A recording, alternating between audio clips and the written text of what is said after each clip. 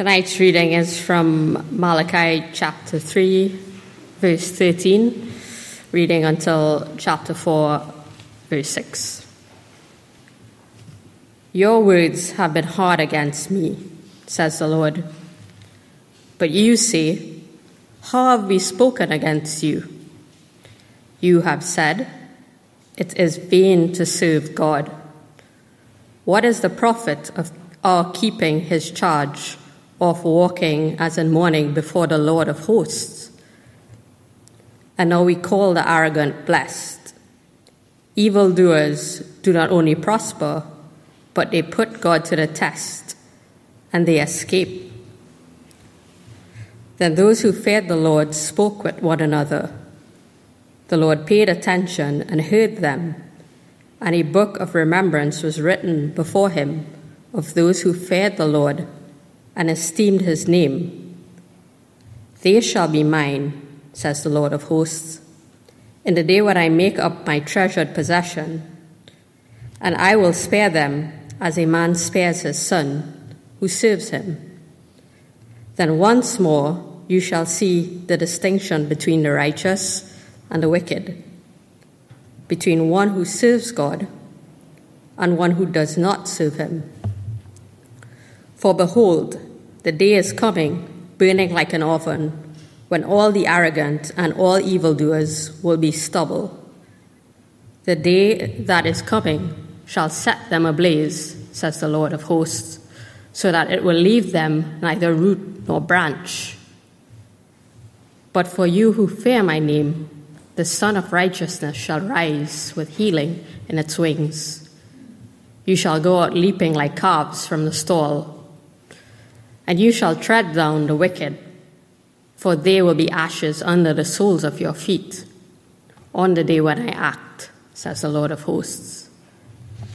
Remember the law of my servant Moses, the statutes and rules that I commanded him at Horeb for all Israel. Behold, I will send you Elijah the prophet before the great and awesome day of the Lord comes. And he will turn the hearts of the fathers to their children, and the hearts of children to their fathers, lest I come and strike the land with a decree of utter destruction. Amen. Thank you very much, Candice, and thank you to those of you who've led us so far in this service. We're in the book of Malachi, finishing our series in this book tonight. It's going to really help you to have the Bible open in front of you. It's page 802 and 803. And if you'd like to, there's and on the back of the service sheet, there's just a sermon outline, so you can see where we're going. You can make some notes if you'd like. Let's pray as we come to this part of God's Word. Let's pray. Malachi chapter 1, verse 1 tells us that this is the oracle of the word of the Lord to Israel by Malachi. Lord, we thank you for this word, this message that you have given to your people by your prophet. And thank you for all that we've learned over over the summer holidays from this great book. And we pray, Lord, tonight, as we come to the end, you would bring back to mind all that we have learned, but also, Lord, that you would speak to us from what these words say, as we've had read to them just now. Lord, that you would speak to our hearts, that you would change us by your Spirit, that you would cause us to love you, to love your Son, the Lord Jesus, and that you would make us like him. In Jesus' name, amen. Well, what's the point? What's the point in serving God? That's what the people of Malachi's day were saying. You can see it there in verse 14. You have said, says the Lord, it is vain to serve God. What's the profit of our keeping his charge, or of walking as in mourning before the Lord of hosts? I mean, we're doing all this religious activity and we're going through all the formalities, and well, we don't seem to be getting much out of it, do we? What's the point? What's the point in all this? And we look across the road to our neighbours, those in Israel who have arrogantly turned away from God, who aren't keeping his word at all, and well, they're doing better than us. Their lives seem free of care and concern. They look happier. They're materially better off because they don't have to give their tithe to God. Verse 15, We call the arrogant blessed. Evildoers not only prosper, but they put God to the test and they escape. They ignore your commands and you don't do anything about it, God. So tell us, what's the point? What's the point in us serving you? We'd be better off going our own way. As we come to the end of this little book of Malachi, the faithless complaint that we see in these verses, it really sums up the attitude of most of Israel in Malachi's day. And it's really unfair, and it's really ungrateful. God says, your words have been hard against me. See, this book began with God reminding his people of his great love for them. Very first words God spoke to them, chapter 1, verse 2, I have loved you, says the Lord. He's chosen them, he's rescued them from Egypt, he's given them the promised land, he's defeated their enemies, he's made them prosperous, and he's been faithful to them despite their consistent rebellion against him. At this point in their history, he's just brought them back from exile and given them back the land that they had lost because of their faithlessness. They don't deserve any of that, but he has loved them. Despite their sinfulness, he has forgiven them again and again and again. And it's not like they're serving him well at all. We've seen this in Malachi repeatedly. They offer blind sacrifices to God, chapter 1. They disdain God's plan for marriage and divorce one another over nothing, chapter 2. They don't teach his word faithfully, chapter 2 as well. And they're only giving God part of the tithe, chapter 3. They're robbing God. Their service of God is half-hearted at best. And so this complaint is really out of order. It's these people who are looking over the fence at their wicked neighbours doing well for themselves. It's these people who conclude, well, it's vain then to serve God. What's the point? We'd be better off going our own way too. And God hears, and he says, you are against me. Your words have been hard against me. You know, this is classic religion. Classic religion. A religious person serves God not because they love God, but for what they think God will give them. They go to church every week, they read their Bible, they go to the prayer meeting, they live a moral life, they give some of their money to God, they do all that, and they expect that in return, God will give them what they want in life. It's a kind of transaction. And you see this all over. You see it in mosques and in synagogues and in temples and in churches. I've provided this service to you, O God. Now you owe me. You owe it to me to give me what I want in life. It's classic religious attitude. And so when I don't get what I want, when the marriage doesn't happen, or the children aren't what I hope they would be, or the job doesn't materialize, my bank account doesn't look too healthy, or when my own health fails, and then I look over there and I see my neighbor who has rejected Christ but is doing much better than me, well, I throw my hands up in the air and I say, what's the point? I come to resent God, I'm angry at him, and I turn against him. I say it is vain to serve God. Now, many people today have that kind of transactional religious attitude that we see here in Malachi's day. Do you? Can you see that attitude creeping into your hearts, into your life when things don't go your way? This is a warning. God hears that faithless complaint. And he recognizes it as coming from someone, religious though they may be, but from someone whose heart has turned against him.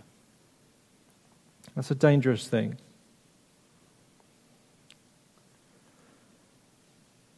But there's another group of people in Israel.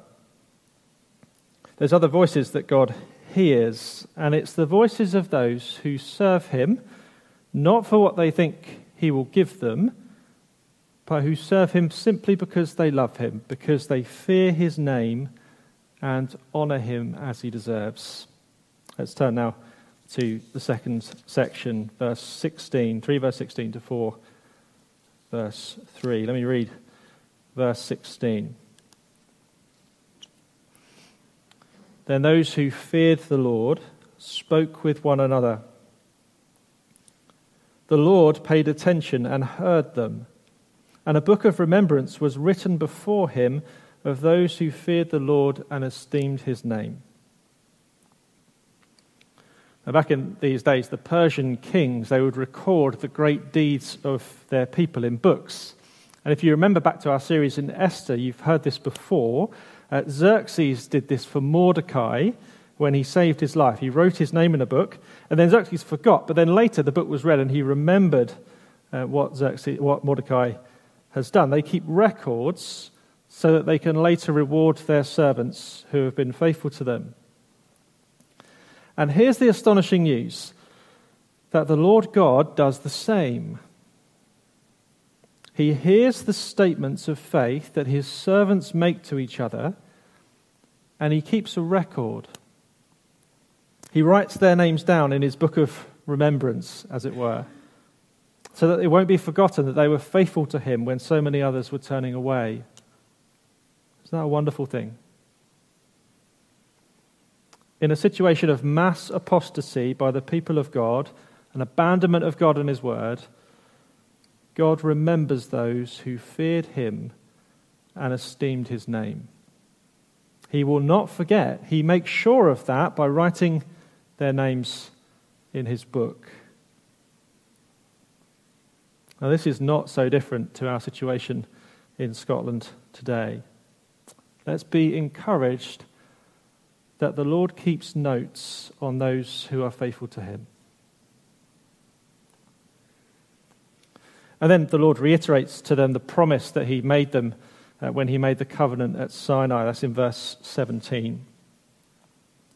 They shall be mine, says the Lord of hosts, in the day when I make up my treasured possession, and I will spare them as a man spares his son who serves him. Do you see? It's not vain to serve the Lord. Not at all. Look how he speaks of his faithful people. They shall be mine. They are my treasure. I will spare them because they are my children, says the Lord.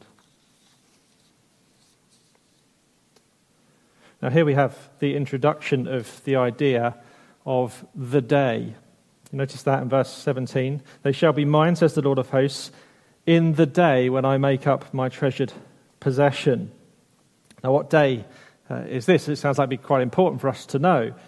Well, this is the day of the Lord, the day of judgment, the day when Jesus Christ returns to judge the earth. Then, on that day, all will be revealed. Verse 18.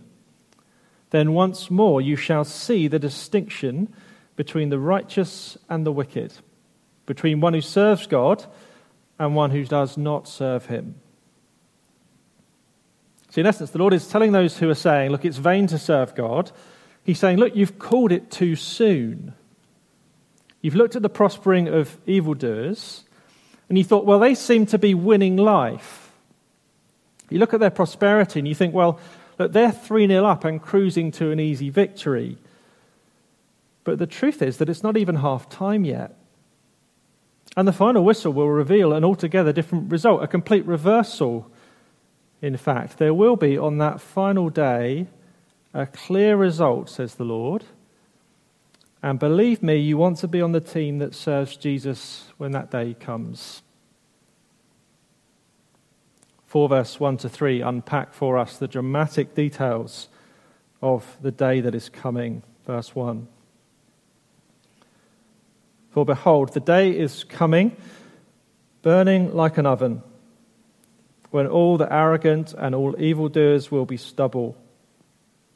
The day that is coming shall set them ablaze, says the Lord of hosts, so that it will leave them neither root nor branch. These are some of the most terrifying verses in all of the Bible. The day of the Lord will be a day of white-hot judgment. All the arrogant and evildoers, all those people who you are looking at, who seem to be winning life now, who seem to get away with rejecting Jesus, on that day, they will be set ablaze. Root and branch will be utterly consumed, no chance of regrowth. All they have and all they are will turn to ash. It's terrifying. You've judged too soon, says the Lord. Just wait, the final result is not yet in. The wicked do not escape putting the Lord to the test. They do not prosper in the end. The great and awesome day of the Lord will reveal terrible judgment for them. And wait too, just wait, and you will see the end result for those who fear the name of the Lord. This is verse 2 and verse 3. But for you who fear my name, the Son of Righteousness shall rise with healing in its wings. You shall go out leaping like calves from the stall, and you shall tread down the wicked, for they will be ashes under the soles of your feet on the day when I act, says the Lord of hosts. For those who fear the Lord, for those who have stayed faithful, the day of the Lord will bring about the dawning of righteousness on the earth. The Son of Righteousness shall rise. Everything wrong will be put right. All injustice will be undone. And the Son of Righteousness shall rise with healing in its wings. All that is broken will be fixed. All the pain and suffering and heartache and hardship will fade away. As it says in Revelation, on that day, Jesus will wipe away every tear from their eyes, and death shall be no more. Neither shall there be mourning, nor crying, nor pain any more, for the former things have passed away. There's a wonderful image, isn't there, in verse 2? You shall go out leaping like calves from the stall. You shall tread down the wicked, for they shall be ashes under the soles of your feet on the day when I act, says the Lord of hosts. You'll be released to leap for joy, like a little cow after a long winter in the barn. It's finally allowed out into the fields and it dances off into the sunshine. That's what you'll be like. And the great reversal will be complete. The ashes of those who once opposed the Lord and his people will be trodden underfoot. See the point? Don't judge based on what your eyes see now as you look around the world. Walk by faith and not by sight. See, those who reject Jesus, they may seem to be winning life now. And those who love Jesus, well, they may seem like life's losers. Don't judge too soon. Wait for the final result. It will all become clear on the final day of the Lord. And know this, God remembers those who fear him. Those who serve him in faith will be vindicated on the day.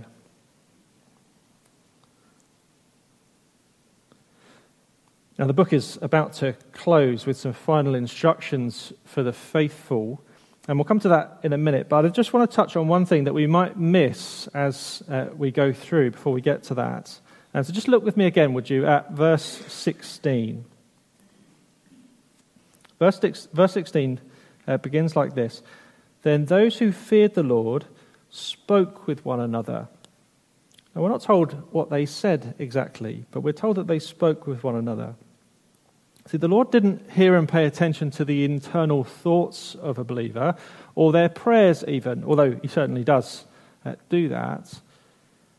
No, he listened to their conversations with each other. We mustn't miss that. See, when the people of God were abandoning God's word, and when those in ministry were leading them astray, the faithful got together to speak to one another. They needed to remind one another of God's goodness, of his love for them. They needed to remind one another that they should rightly fear the Lord, give him the praise and the honor that he's due. They needed to remind each other that he really is worth serving, and it really is worth holding true to his word, despite how it might look. And we need this too, don't we? How are we going to resist the temptation to give up serving God? When we start to feel like, what's the point? When we question whether it's worth it, especially when we look around over there and when we see those who reject Christ who seem to be prospering, we need each other. We need to talk to one another, to encourage one another to keep trusting God. To speak to a brother who is struggling with temptation and tell him, keep being faithful to Jesus. It will be worth it in the end. Say to a sister who suffered some kind of setback or disappointment in her life, dear sister, keep looking to Jesus. One day he will wipe away every tear. There's someone in the church family who's been rejected by others for their witness to Christ. Say to them, the Lord sees everything. Your name is written in the book of remembrance before the Lord. He won't forget you. In a context where the national church has abandoned the word of God and turned away from him, we need to be around those who fear the Lord and need to remind each other to speak to one another of these things. The Lord listens as we talk.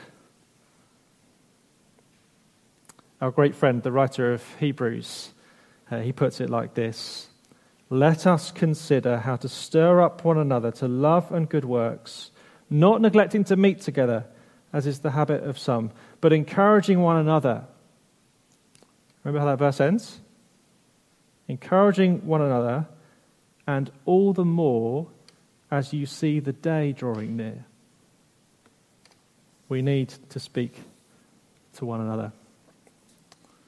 Now on to the final verses. This is chapter 4, verse 4 to 6, just the top of the right-hand page. Now, these last three verses, they're the summary conclusion of the book. But more than that, they're the bridge between the Old and New Testaments. These are the last authoritative words that God will speak for about 400 years. 400 years of silence between these words and the dawning of the New Testament. So what are this faithful remnant? This faithful remnant of the people of God? What do they need to know as they wait for God to act on their behalf? They're living in the midst of a people who are turning their backs on the Lord. How can they stay faithful? Well, it's two things. Remember my law and expect my profits. Verse 4. Remember the law of my servant Moses, the statutes and rules that I commanded him at Horeb for all Israel. Don't go the same way as all the rest. Keep God's law. To remember is to keep, is to do. So keep the sacrifices, Malachi chapter 1. Make sure they're fit for the worship of the King of all the earth. Keep teaching God's word faithfully, chapter 2. Don't change it like the priests have been doing. Keep doing God's law in regard to marriage and reject divorce, chapter 2. Keep the tithe, the full tithe. Don't rob God, chapter 3. All the things God's law instructed, but the majority are turning from, they are not to waver in them. Keep doing them. They must maintain their wholehearted devotion to the Lord, to honor him as he deserves. That's the first thing. Remember my law, says the Lord. Second is this: expect my profits. It's verse 5 and 6. Behold, I will send you Elijah the prophet before the great and awesome day of the Lord comes. And he will turn the hearts of fathers to their children, and the hearts of children to their fathers, lest I come and strike the land with a decree of utter destruction. Now, what's this about? Well, God wants to make clear that the day of the Lord, it will not be the next thing that happens in God's time frame as far as they're concerned. They are to expect the day of the Lord, but they're to expect something else first. The final word of the Old Testament says that the next thing to expect on the divine calendar is the coming of Elijah the prophet. Now, the New Testament is really clear as to who this is. It's the same figure, if you were here a few weeks ago, mentioned in chapter 3 and verse 1. The one who will prepare the way for the Lord, called John the Baptist. So Luke chapter 1, verse 16 and 17, the angel of the Lord comes and appears to Zechariah, John's soon-to-be father, and this is what the angel says. And he, John, will turn many of the children of Israel to the Lord their God. And he will go before him in the spirit and power of Elijah to turn the hearts of the fathers to the children and the disobedient to the wisdom of the just, to make ready for the Lord a people prepared. It's very clear. And Jesus too, he affirms this, Matthew chapter 11, verse 14. He says, all the prophets and the law prophesied until John, and if you are willing to accept it, he is Elijah who is to come. So John's not Elijah exactly. He's not a reincarnation or something like that. He is the prophet like Elijah. He comes with an Elijah-esque ministry, preparing the way for the Lord Jesus, calling people to repentance. John would be a moral catalyst for the nation. He began a turning, a repentance of people, both to God and to each other. I think that's what the turning the hearts thing is. He prepared people for the good news of Jesus Christ, that Jesus would bring, the forgiveness of sins that was on offer to all who would trust in him. This is how Malachi ends, and how the Jewish scriptures end, how the Old Testament ends. God says to those in Israel who fear his name, he says, as you wait for me to act, remember my law and expect my prophet. When you see him, you will know that I'm about to do wondrous things among you. And when you come to the New Testament and you open up the gospel accounts, what do you find in each one? Well, it begins with this prophet, John. He looks like Elijah. He calls people to repentance, just as the Lord had said through Malachi. Now, as we draw to a close, what is all this saying to us then today? Well, of course, we need to interpret it correctly. We need to recognize that we live now on the other side of this Elijah's coming. John the Baptist came to Israel. There was indeed something of a turning in repentance through his ministry. He really did prepare the way for the Lord Jesus to come after him. Jesus came with this good news that there's forgiveness through his death for repentant people. We live the other side of all of that. We have a different relationship now to God's law as Christians. Jesus Christ has fulfilled God's law. And we don't need to expect God's prophet now because he's already come, as Jesus did after him. That promise has come to pass. So how do we understand it for us? Well, our situation is similar in a sense, isn't it? There is another promise that's yet to be fulfilled in this passage, isn't there? We're still waiting for the day of the Lord. That should focus our attention. See, many people were saying then, it is pointless serving God. That we'd be better off just doing what we want. Of course, people still say that, don't they? God says that that's not true. He says that those who say that sort of thing, you need to be warned. A severe day of judgment is coming from which there will be no escape. We cannot say it will be pointless serving God. It's not vain to serve him. The Lord says this to his faithful people, to those few, those who fear his name. he says, remember my word and expect my Son. Wait for the day of Jesus' return. Then you will see that it's all worth it.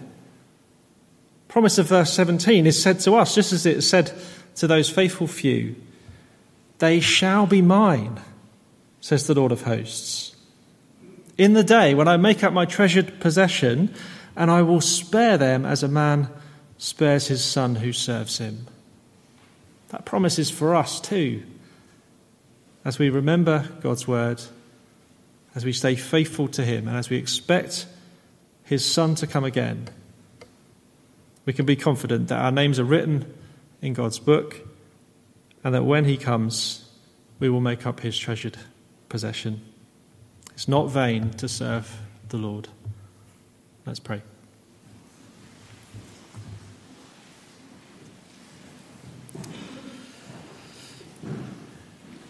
Lord God, our Father, we ask first of all for your forgiveness for when we have wavered in our faith, for when we have looked elsewhere and thought that perhaps we'd made the wrong decision, where perhaps it wasn't worth following you, where perhaps our life would be better had we left you behind. Forgive us, we pray, for that attitude. And help us, Lord God, to cling to these words of Malachi, that we would know that as those who cling to you, who trust in you, who are faithful to you, that you remember us, that you have written our names in your book, and that you will not forget. And we thank you too, Lord, that on the day of the Lord, when your Son, the Lord Jesus, comes again to judge the world, we thank you that the distinction will be seen.